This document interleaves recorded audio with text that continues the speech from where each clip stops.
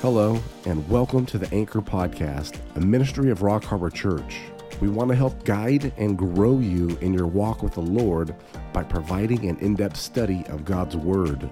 So please grab your Bibles and let's set a course for spiritual maturity. Here's Pastor Brandon with this week's message. All right. This will be our last night for a while, so we'll pick up sometime in August. I can't remember the dates, but we got a lot of stuff going on in June. We got the move next week, and then after that we have the business meeting. We have to get approved for the budget for next year, so we got a lot going on. So we're going to have to end a little bit earlier this year, but we'll start back in August. And that being the case, trying to think of something else.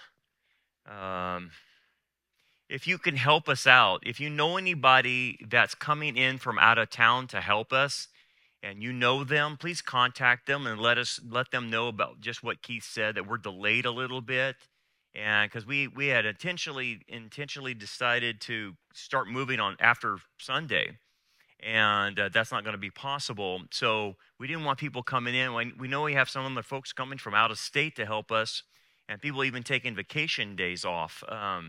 So we don't want you to burn your days. We don't want you coming in too early. So let them know if you know somebody that's coming out of town to help us, and alert them. We're going to send out an email and everything we can do, but I don't want to burn someone's vacation if they're taking that time off, or burn someone, having to stay in a hotel for several days for nothing. So that would help us out, okay?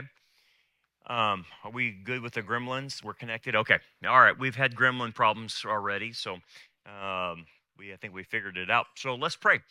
Father, thank you, Lord, for this opportunity to come together. We thank you for this whole semester that you have given us to study your word and prepare for perilous times. And so, Father, as we study this last lesson, illuminate us to your word. Help us to apply it to our lives and live it out before you. We pray now in Jesus' name. Amen. Okay, so we're on the topic of the faith that Paul is saying that got him through perilous times. And we looked at last time several things that hinders our faith and causes us to stumble.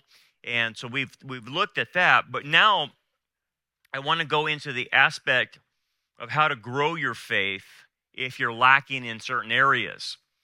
And we all struggle with this. We all have difficulties on certain areas, trusting God for certain things. And that's why it's very important to get to be specific about what is it that I don't trust about God. And then you have to start doing a deep dive in that area. So the principle that we're working with then is Romans 10:17. And you guys all know the passage that faith comes by hearing, right? And hearing by the word of God. And so that is the principle of how you increase faith. And in perilous times, you're going to have a lot more faith than you and I have now. That's what I'm preparing for right now in my way of preparing for what's coming is I'm having to increase my faith in certain areas. Certain areas like justice. I'm struggling with justice. I'm struggling with the anger towards the sin that's being perpetrated on people, and so I need to increase in that area. I can see in my own life, and I have to increase my faith in God's provision because things are going down bad, pretty bad about ESG scores, all these other things that are going to hamper our lives, elimination of gas stoves, those types of things. And I need to increase that area for what's coming. And so that's what you have to start thinking about. What are the weaknesses that you have, and how do you strengthen them? Well, the only way you do it in principle is you have to hear the word of God in that area. You have to build it up through hearing the word of God. But then most people don't understand how to apply the principle. So you can understand that at the principle level, and you can read your Bible, and that's That's what you're supposed to do. But then you have to read it for a purpose, and that's the thing that people don't do. I'm not knocking how people read their Bible. I mean, just reading your Bible is a good thing. There's no doubt about that. But if you want to go to the next level, you have to read your Bible for a purpose, for a specific reason. And you can read the Bible in general, and people do these 365-day things, and that's great and all. But what they're doing a lot of times is they're reading it, but not understanding what they're reading, and not understand the context, not understand the principles, and not understand the application. It would actually be better for you to go 5 years through the Bible, and on each passage you're looking at, actually take your commentaries and get the historical, cultural background and understand the principles that are involved in that text. Because at the end of 5 years, I guarantee you'll be further along than someone just read the Bible 5 times over and didn't know the context and didn't know what these things mean. And so faith really comes down to how you are interpreting the passage, based on the hermeneutics and things of that nature. Now, here's the principle in action that I want to show you before I show you the application of the principle. And it starts with the first scene that we see Mary and Martha, who are Lazarus' sisters, dealing with the Lord. And it doesn't say where they're at, but their house was in Bethany. We know Lazarus lived in Bethany along with Martha and Mary. And you know the whole scene that Jesus raised Lazarus from the dead, right? Well, the first encounter we get in Luke 10 is a scene where Jesus is staying at Lazarus' house. And obviously Mary and Martha are there. And there's an interaction with him. And I think it's important to understand this principle as you see it play out in these women's lives. So it says, now it happened as they were... that they went, let me start again. Now it happened as they went that he entered a certain village, and a certain woman named Martha welcomed him into her house. Again, this is the house of Lazarus. This is in Bethany. That's about 2-3 miles south of Jerusalem. And she had a sister named Mary, who also sat at Jesus' feet and heard his word. But Martha was distracted with much serving, and she approached him and said, Lord, do you not care that my sister has left me to serve alone? Therefore, tell her to help me. And Jesus answered and said to her, Martha, Martha, you are worried and troubled about many things, but one thing is needed, and Martha has chosen that good part, which will not be taken away from her. Now, what is this scene about? Well, it comes down to, if you're going to hear the word, you have to be willing to stop your activities.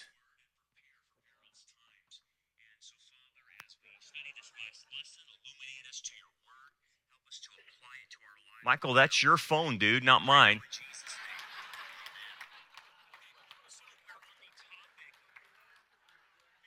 I'm glad it was that and not something else or something. You all good, man? All right. Thank you, Michael. Anywho, so there's an aspect here about what she's doing. It says that Mary sat at Jesus' feet and heard his word. And what does it mean that she's doing this? Well, this is very unusual in many regards because this is a discipleship term, actually. To sit at somebody's feet means that you're learning from them. And you're being discipled by them. So Luke is writing in that sense to give you the idea that instead of serving first, she wants to listen first before she serves.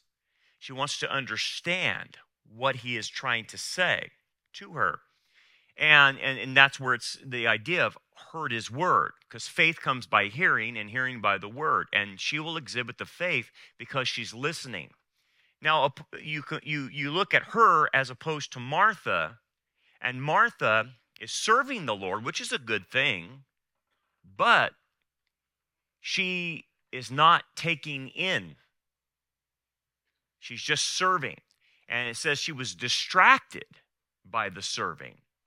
And if you notice what she says, she actually commands the Lord, pretty arrogant in that sense, that tell her to help me. She commands the Lord to give the Lord to give command to Mary to help her. So she's telling God what to do. Okay, I ought to tell you her attitude and personality type. She's stronger than goat's breath, right? You catching the drift? If someone has the ability to order Jesus around, wow, okay, you're out there, man. But anyway, look how Jesus responds. You're worried and troubled about many things, aren't you? That's your problem, Martha. But one thing is needed, and you're not doing it, Martha. So understand this, that service to the Lord doesn't bring necessarily depth to you. Okay? Service to the Lord is good and is what he desires from us, but you must not put the cart before the horse. There's something as a priority that must happen before you serve. You must sit at the feet of Jesus, and you must be discipled by him, by his word, which will increase your faith, and then you can serve. It's not the other way around. And Martha, as you can tell in her service, is agitated by the things going on around her, okay? And she's troubled by many things. It means she has anxiety, she has stress, and she's busying herself a lot of times to try to get ahead of everything. And that's what a lot of us do. When stress and anxiety hits us, we don't know what to do. So what do? We start being busy about things and stressed out and anxiety oriented and not sleeping and stuff like that. Well, the reason she's like that is because she's not taking in from Jesus. She's not sitting at his feet and being discipled by him to increase her faith. And so it's contrasted. And so he says, of course, one thing is needed, and Mary has chosen that good part, which will not be taken away from her. She has chosen to actually learn first before she serves. And what does that mean? Well, as you learn, you grow in your faith. And that faith allows you to serve at greater levels. So there's an end result to this. So if you try to serve without having content, you will fall. Okay, so there's a service principle here too. Many people that try to do great things for the Lord in their minds, they flop big time because they don't have the faith necessary to do what they're trying to achieve for the Lord. And they flop. This is why like 80% of churches that try to start out as a church plant fail in the first year. And then within 5 years, this is why 80% of them that made it through the first year fail at the 5th year.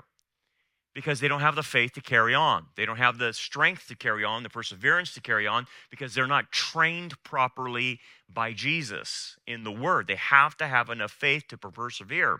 So it's a big deal, no doubt about that. And so it's being illustrated by this. And as the result is, it is more important that you learn first before we put you into action in the church, okay? So she's doing the right thing. She's sitting at the feet of Jesus. And how this plays out eventually, I want to take you further past this story. So here she is learning at the feet of Jesus, okay? So right before Jesus is crucified, he comes back to Lazarus' house after Lazarus has been raised from the dead, if you recall. And it's Mary that takes an expensive flask or vase of oil and anoints the Lord. Do you remember that? And then the social justice warrior, Judas, The social justice warrior says, hey, this could be sold and money given to the poor. Typical social justice type of guy. And Jesus rebukes Judas because she has done what he needed to happen. She is preparing me for my burial by already anointing me by this. She has done the greater thing. This is the most important thing that she could do. And then it says in Scripture, and what she has done will be said to the entire world. Everyone will know what she did for me by doing this. Now, why did she do this? Well, obviously, if he says she's doing this to prepare me for burial, what does she expect? Because she's learned at the feet of Jesus, and the disciples don't get this. What does she know? That he's going to die, guys, and that he's going to be resurrected. Because it's interesting, she's not found at the tomb. She doesn't go. The other ones go, but not Mary. Mary doesn't go. Why? What does it imply if she's pouring oil on him, expecting that for his burial? She believes in the resurrection, that he's going to die, be buried, and resurrect. So therefore, all she needs to be done at that point is told that he is resurrected. She doesn't need to see it. She doesn't need to go to the tomb. She actually believes the death, burial, and resurrection prior to it even happening. And how does she know that? Because she sat at the feet of Jesus. And when you do that, you get to know him, and you get to know his plan and his purpose. And if you don't sit at his feet, you'll spend your Christian life scurrying around, anxiety-ridden, filled with stress, serving all these places, but not understanding what's going on. And that's the difference between the Laodicean aspect of the church versus the Philadelphia remnant aspect. The Philadelphia remnant, because they have sat at the feet of Jesus, knows what's going on. You talk to Laodicea, they have not spent time with Jesus to know his plans and purposes. Therefore, they can't interpret what's happening. That's the problem. And because of their lack of biblical understanding and their biblical ignorance, you and I, because we have the inside scoop on things, look like we're crazy to them, right? We look like we don't know what we're talking about. So when we talk about a high manifestation of demonic activity, they look at us as a calf at a new gate. They're like, I don't know what you're talking about, because they're not even in the game. They're not even dealing with this stuff, right? We're dealing with this on a week-to-week basis of demonic activity hitting Christians. We deal with it all the time, but they're not in the game, so they don't know. Furthermore, they don't know. I was having a conversation with Jan today. I did an interview with Olive Tree. It's going to be aired in about 10 days or whatever. And we were talking about, she goes, Brandon, you know what? Most of the people listening, they don't even know what ESG is. They have no clue. They don't have no clue that digital currency is coming. They don't have any clue about the plans of the World Health Organization and all the stuff that we were talking about on the show. And I said, you're right. And I said they've checked out and because they don't sit at the feet of Jesus. They don't understand his ways, his methods, his program, what's happening. So I'll give you an example. Look what we talked about last week.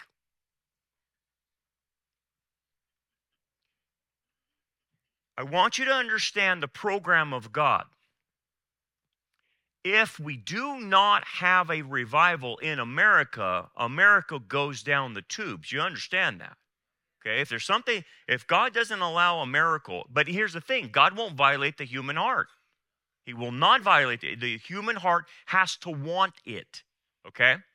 So if it doesn't happen, then you know what the end result is. But then, according to prophecy, you would know the plan of that. What does that mean then? It doesn't mean that America disappears off the radar. It means that America becomes a second-rate country, and then will go under the guise of under the sovereignty or authority of a global system. That's all. That's what it'll do. And it's doing it right now. You know, there was a vote this last May. If America would accept the dictates of the World Health Organization telling Americans about their health care and what we should do. And it got punted. It got punted to 2024, May of 2024. They're almost going to make a decision this last May, and they didn't. And that would have meant that Tedros would be making medical decisions for us here in America. Okay? And we know that's where it's going. That's where it's heading in a globalistic direction. But if you don't sit at the feet of Jesus and understand the program, then you think that everything's just going to keep rolling, and you have almost what we call a uniformitarianism in your mind. Well, it's always been bad, and it's no different than it was in the 50s, no different than it was in 1700s. What? When you make that statement, do you know how ignorant you sound? That it's always been like this. No, it hasn't. No, it hasn't. We have never seen this level of evil in America or in Western society ever. Ever. I don't care what era you mark it down in. I mean, this kind of stuff goes back to Babylon junk, And so it's the Christians that sit at the feet of Jesus and take the time to learn instead of being so busy they're running around with their heads cut off, going to this activity, that activity, this experience, and not knowing what's going on. They have no clue. And what do they miss? They miss the plan and purpose of God. Mary knew. Martha doesn't. That's why you find Martha running to the tomb. Mary doesn't even go because she already knows. I anointed him for his death. I knew what was going to happen. Because why? He told me. Like he told all the disciples, I'm going to Jerusalem to die. The Son of Man will die. And she, okay, no problem. Faith comes by hearing, and hearing by who? The Word of God. By what? So that's what happens here. So let's then unpack it. That's the principle. But then let's unpack this on an application way. This deep trust in the Lord. How do we increase our faith? Well, yes, you go to the Word, and you have to look at what the Word reveals about certain things. Okay? So this is how you read your Bible. If you want to increase your faith, you have to have a deep understanding of the Lord's ways. This is what Moses wanted to know. I want to know your ways. It's not just simply I want to know of you. I want to know your ways. How do you operate? Why do you do the things you do? Because on a human level, this doesn't make sense. But I want to know why. Why do you do that? I want to know why certain tribes in Canaan were completely wiped out. I want to know why Sodom and Gomorrah was completely wiped out for what they were doing. I want to know why. If you never know why, then you don't know him. You have to know the reasons why. Why is it necessary for 21 judgments to be poured upon this earth in 7 years? Why must God do that? Right? You have to know those answers. If you know those answers, that means you intimately start knowing who he is and know his ways, his values, his ethics, his morality, his principles, methodologies. God has a methodology. Do you know what that methodology is? Let me tell you what it's not. It's not the end justifies the means.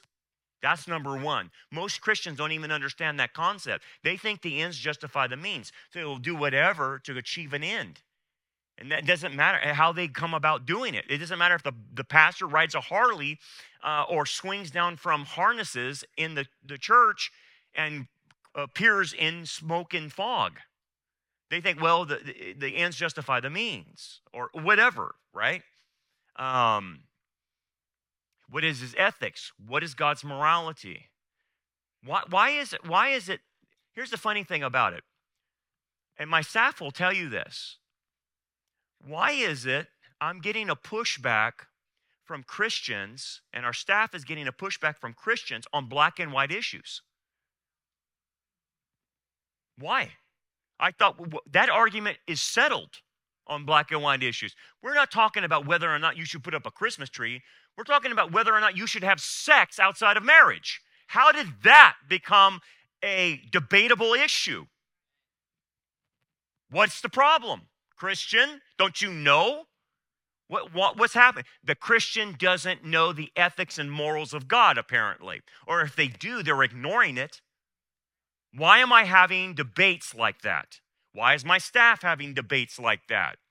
I guess because if you go to another church, they don't even talk about that. Well, love is love, I guess. Have sex with whatever you want as long as love is there and you're committed in a monogamous relationship. You don't know God. I'm not saying they're not saved. They don't know God's ways. They don't know the reason why the commands exist. Do you know why God created male and female and created a family unit? Do you know why he did that? It's to create a society that's based on that unit. And you cannot have a society that's not based on anything else other than a man and woman raising a child in that society. How about this? Most people, because they're so anti-authority, will not accept the authority of God in their lives. They won't. They rebel against it. They want to be their own authority. And when they do that, and they rebel against that authority, their lives become unraveled, and they don't know why. It turns into a mess because they won't play their part. Everybody in here has a role to play. If you decide that you're not going to play your role, then you will destroy your life. It's that simple. There's hierarchies of structure. There's ways of behaving. There's ways that you fit into society. Okay? And right now, people are not fitting into society because they're making up their own rules. How about this one? This is another thing you need to know. You have to have a deep understanding of God's emotions. You have to understand, what does God get mad at? Does God get angry? Absolutely. He doesn't sin, but he gets angry, and you can be angry and not sin too, according to Paul. But you have to know, what does God love? What does God hate? Does God hate? Yes, he hates evil. He hates wickedness. He hates sin, right? You're supposed to hate the same things he hates. You're supposed to love the same things he loves. And if you have that, you're connected and you understand empathetically why God is so furious when people mess with children. Why is God so angry at Sodom and Gomorrah? Why is he so angry that he floods the world? Why is he so angry that he sends 21 judgments and destroys the world by fire in the tribulation? Why?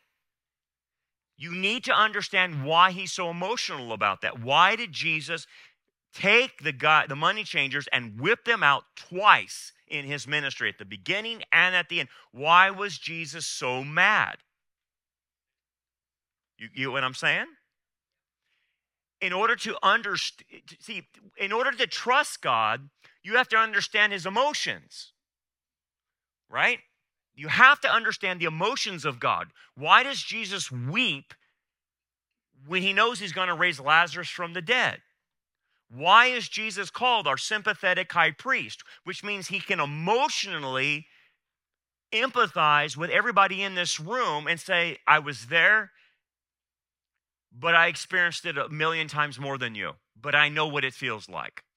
That's what a sympathetic high priest means. That I've been in your shoes. I know what betrayal means. I know what rejection means. I know what people spitting on you means. I know what that means 1,000,000 times over. 1,000,000 times over. I know that. But here's what people don't realize. You also have to connect to his emotions. You want God to connect to you, and he does, but you have to connect to God emotionally as well.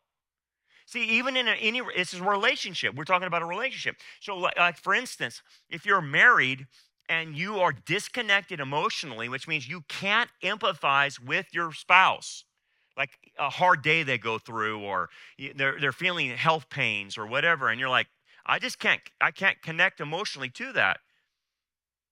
And you're disconnected, what does it do to the relationship?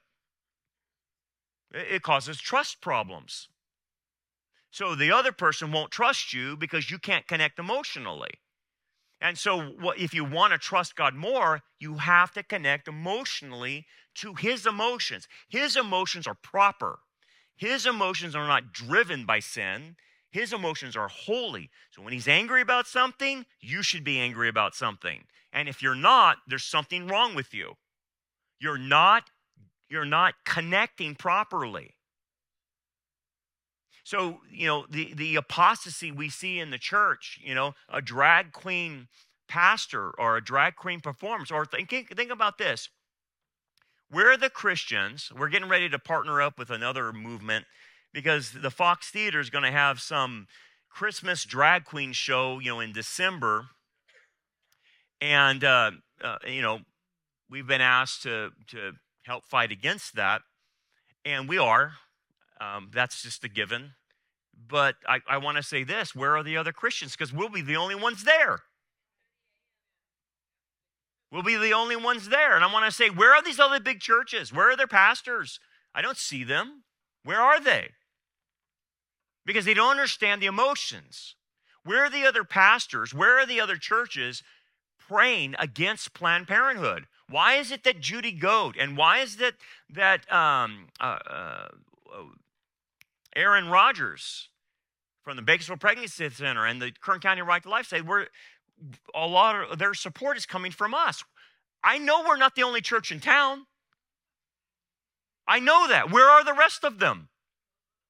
Why is Philip Lee, who's a member of our church, who does his way out of getting people out of the homosexual lifestyle and out of the lesbian lifestyle, why doesn't anyone want to partner with him? Why are we the only ones?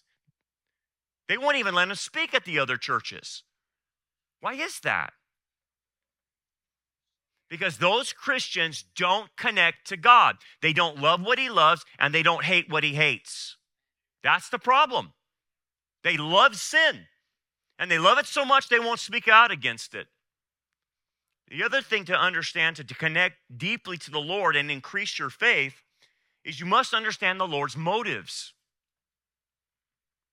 The goodness that he commits to us, that he wants from us, and that he promises us, that everything that happens to us, even in suffering and trials and tribulation, are meant for our betterment. It's not a guarantee, but it's meant for our betterment if we react correctly. So if you think you're being treated unfairly as a Christian, then you don't understand God's motives.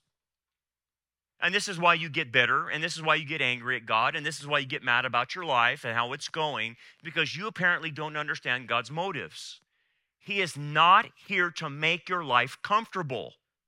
He is here to save you and to make you more like Christ. And in order to do that, you must suffer. And there's no other way around it. I think in America, we've been treated too softly by the churches, and people have this entitlement mentality that I don't need to suffer. Well, if you don't suffer, you're not going to grow. And when perilous times hit you, you're going to cave. You're going to cave. Because I don't know in any time and era in history where Christians didn't suffer. And now it's about to happen, as we'll see in the next episode tonight, that Christian persecution is coming to America. It's already starting. They're already arresting people now for just praying on a sidewalk. FBI is pounding down your door with their weapons drawn, and because you just protested or prayed at a Planned Parenthood. So what was his motives? What's God's motives in allowing the church right now to see so much of this? What do you think his motives are? What do you think his motives of why we're still here? I was talking to Jan about this. She says, I can't believe we're still here. I said, neither can I. I can't believe we're here either. I thought we'd be long gone by now. And there must be a motive. There must be multiple motives that God still has the church here.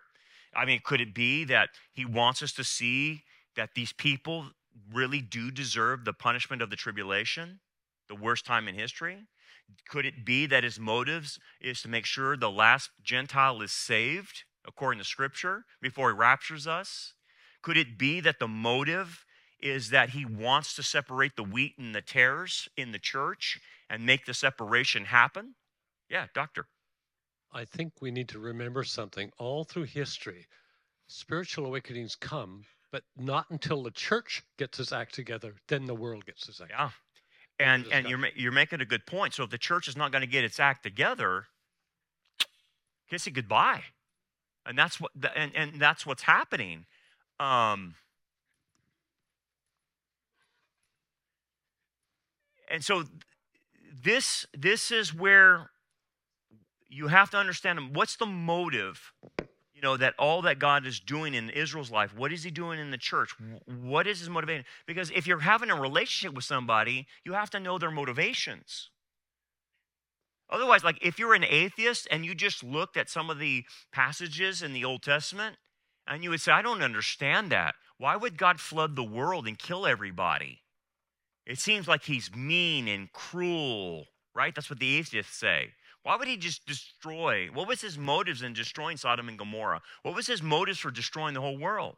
Well, they don't know the backstory, do they? They don't know the genetic outbreak that happened, right? With the humans and animals that happened from the Nephilim. They don't understand that. They don't understand the sin of sodomy, do they? They don't understand how demonic actually that is and what it can do to a society, to where the society has to be completely destroyed once the society embraces that lifestyle and celebrates it. What's the motive? Because it will that sexual sin, along with every other perverted sin, destroys your society. It does. And if it's played out long enough, it gets very demonic. Why do you think the Sodomites wanted to have sex with the male angels? Well, it's sodomy, right? But it's more than that. Did they know there were angels? Did they know there were angels? Because the angels always appear as young men. Did they know there were angels?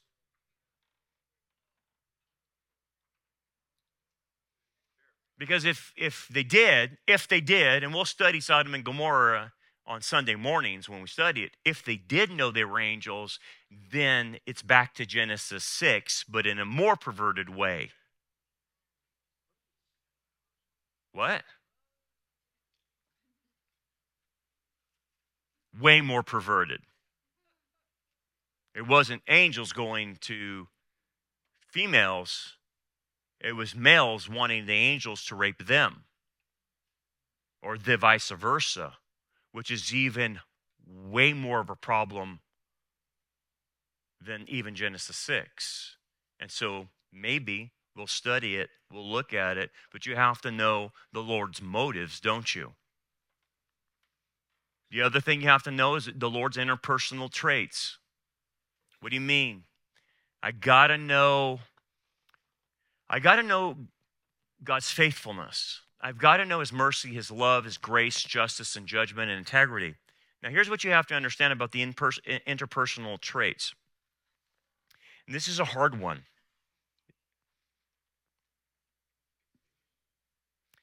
Everybody that has some basis of theological understanding knows that God cannot lie and that he's completely honest because he is holy. That's his character, that's his nature, okay? And everybody would understand that. If that's the case, then why don't people trust him with their lives? if he's completely trustworthy, if he never will lie to you, he will always tell you the truth, why is it so hard to trust him? You get what I'm saying? You can know even it. Let me ask you this. You have a company, okay, and you start this company up from the ground, and you put a lot of work into it. Now you're in your retirement years. You're eventually wanting to give this over to your kids. You know, it's a shoe place or something. I don't know. And but they're not old enough to run the company. So you hire a manager or CEO to run this company for you until they're of age, because you want to go into retirement. You don't want to have to be with the grind anymore. But then you hire somebody, and he's completely honest. He will never rip you off. He will never embezzle with you. He will never. He's a straight arrow. But then you still have a funny feeling about him, and you can't put your finger on it. But there's an element that, well, I know he's completely honest, but I don't trust him. And then when you're questioned, why don't you trust him? Why did you hire? What is he? You think he's embezzling? No. You think he's doing everything by the book legally? Yes. But why don't you trust him to run your company?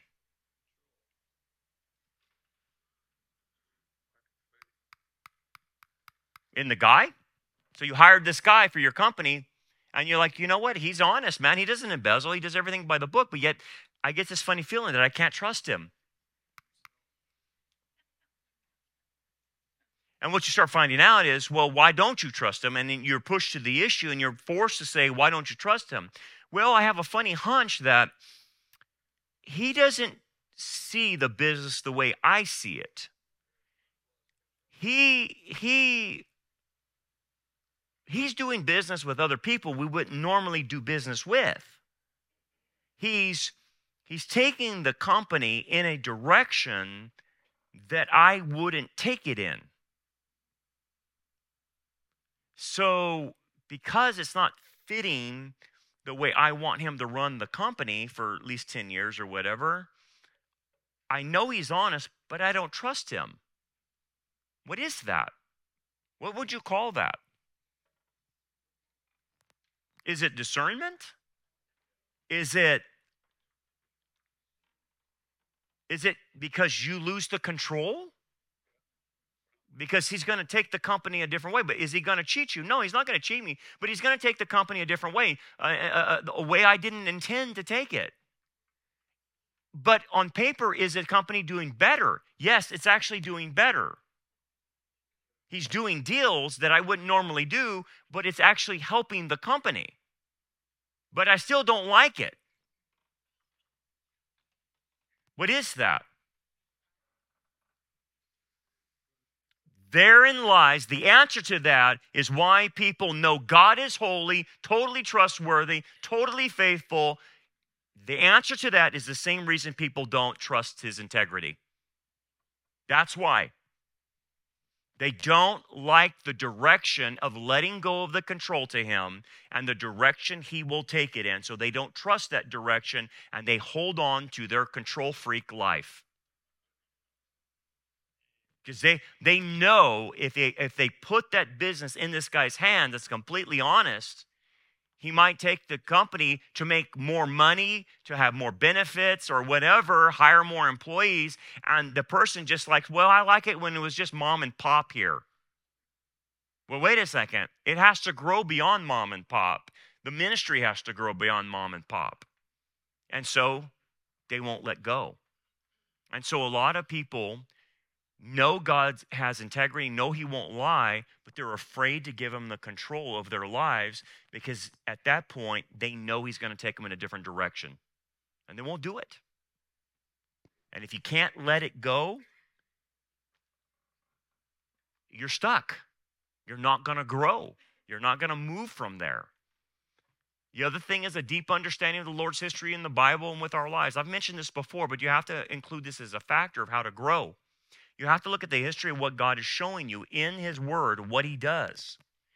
That history is proving that he's trustworthy. And then you look at your own history, like I've mentioned before, and you look at what he's done with your life, and you'll see the history with you. He's always been there. He's always provided. He's always protected. And he's always done the right things for you, even though bad things have happened. 6, you have to have a deep confidence in the Lord's ability and power.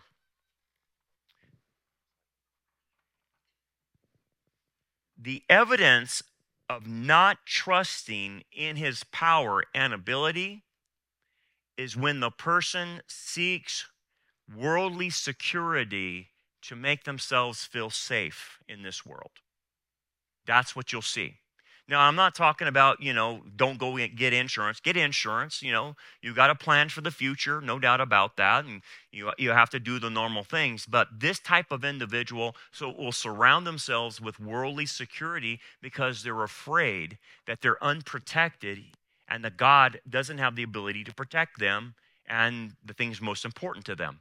And so they freak out and they make their own security, whether that's money, power, positions and jobs or anything like that, is what they seek because they won't trust God's security. 7, a deep understanding of how and when the Lord will deliver his promises. You have to know when he says he's going to deliver. So the mistake at the charismatic wing of our Christianity is that they take the promises a lot of times for now. That these are now promises. He promises right now that this is happening to us. And that's a mistake because they don't understand the timing of the development of the promise. The promise is not made for here, it's made for there. It's made for the future. It's made that he will make good on it in the future, not right now. And so therefore, the timing of the element of promises has to be in the equation to understand. Here, I'll give you an example. The thing I struggle with is justice, right? I want the justice now. I want people to be pounded, actually. I really do. I mean, they're so evil, man. I mean, when I see them cutting off body parts of children, I want judgment on that person, on that doctor that did that. Because you can't reverse that, right? I want judgment for that. And it's not coming right now. It's just not coming. And I know that, but I struggle with that. I struggle with the delay. And of course, I struggle with 2 Peter chapter 3. It says, I'm not willing that any should perish, that all should come to repentance. That's why you don't see immediate judgment happening to those people. It will come, but it's not now. And so that's been a very difficult struggle for me in waiting on the Lord because I'm like, because there's a part of me that says you're letting these creeps get off. You know what I mean? I know it's not theologically right. I know that. But my emotions are not there. Does that make sense? My emotions say these people ought to have a bolt of lightning go right through the top of their head down to their feet for what they're doing to children. And I like, for instance, I look at Fauci and I'm like, that dude deserves the death penalty. Why is that guy not dead for killing millions of people, right? And everyone else that was involved, like Pfizer and Moderna, in giving these vaccines to people that kills millions of people. I think they deserve death. And they probably do, but God's given them a time to repent, and obviously I have to deal with that. And it's not according to my timing, but I tell you, that's what I struggle with. You got to have a deep confidence that the Lord will guard what is truly important, because you're going to lose things in this life, okay? What's important to him? Your life, your salvation, the promises he's made, right? He's going to give you what you truly need and safeguard what is important. So if you lose something, it wasn't important in that sense of spiritual help. I lost my job. Okay. Because I'm not woke and I won't comply with, the transgender movement. I won't comply. I mean, a lot of doctors are going to go out of business. I mean, when this goes down and telling them you've got to support transgenderism, you've got to support the next wave of experimental injections, right? People can lose. But you have to have that deep confidence that what you lose is okay. I remember my son, he's in college, and he asked me, he goes, he goes, Dad, I'm losing a lot of things in my life right now. I'm losing friends, I'm losing this, I'm losing that. I said, yeah, that's how life is. You will constantly lose, but you have to remember that which you lose is important that you lose it so you can move on to the next season of life, even if it's a friend or whatever. And it's a hard concept for him to get, but I said, get used to it because that's the way life works. You have to get used to losing things because he's pruning. He's pruning things off of us to get us to where he wants us. And you have to have that confidence. You have to have a deep understanding of how the Lord empathizes with us. What do you mean? You have to really understand that he feels your pain.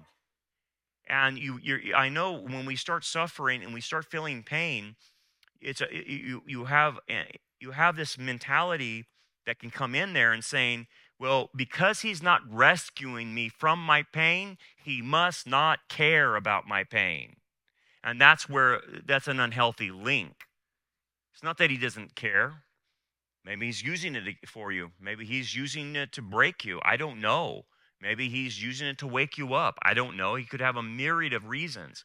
But it's not because he doesn't care about you. And you have to break that disconnection between, if I'm suffering, he must not care for me. You have to break that connection because it's not valid. And then lastly, you have to have the deep understanding that you are known to him and he understands you. That's the element of a relationship. If you have a relationship with somebody and you say, they truly know me, then you feel comfortable with them and you can trust them.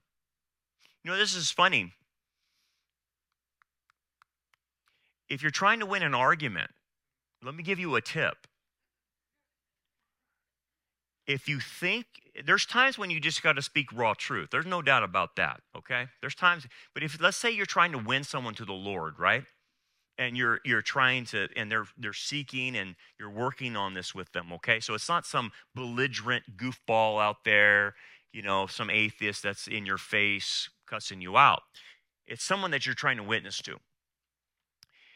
The best way to go about it is to start the relationship with them first and then segue into the truth.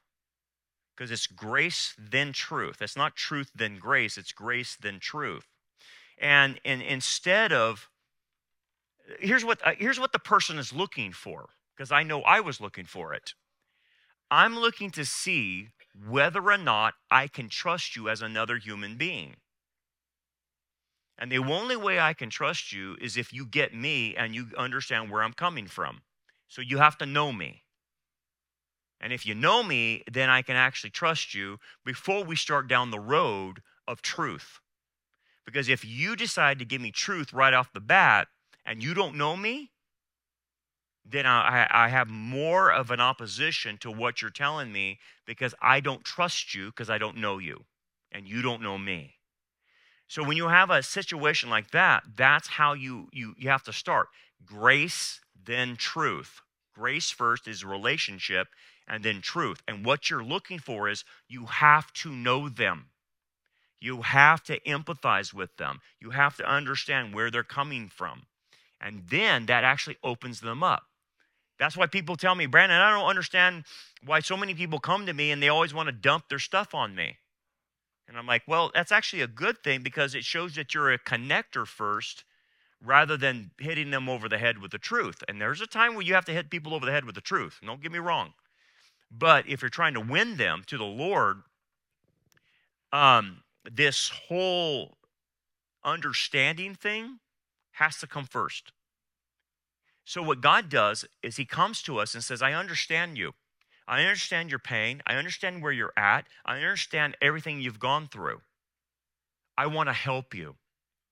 And here's the way I want to help you. And then he boom, boom, boom, boom, boom, starts lining out the truth. But he first approaches us that way. As I understand you, I get you. And my son is a sympathetic high priest who understands all the pain that you've went through. That's how God starts everything off. So if you can understand that, you have to do the reverse with him.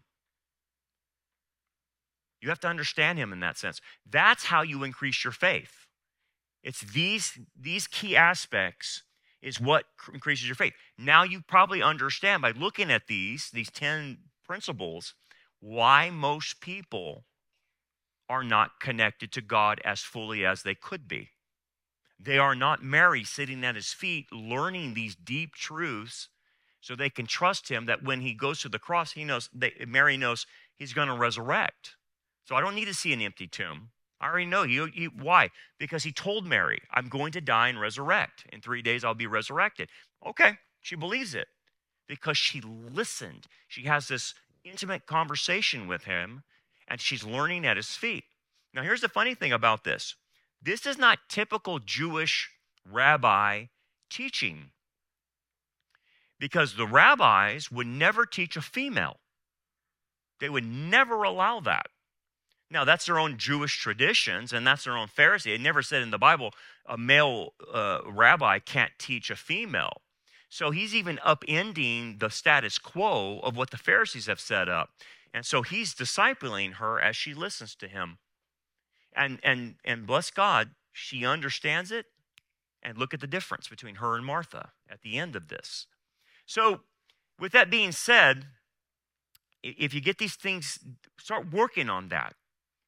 Start working on these things, and what you'll notice is you will know God in a more intimate way. You won't know of God, you will know him. That's why Moses says, I want to know your ways. I want to know you at a different level than most people know you. And brother, that is the key. And your faith will explode, and you will be able to do things that most Christians can't because they don't have enough faith. You want to do great things for God that he's leading you to do. You can't do it without faith. Faith is the only thing that pleases him.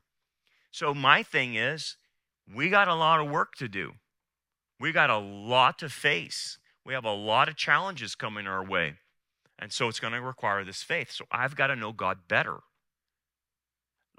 Like I told you, I got to know about his justice better. I simply lack in that area. And you have to find those areas. All right, any questions before we close down and have a break?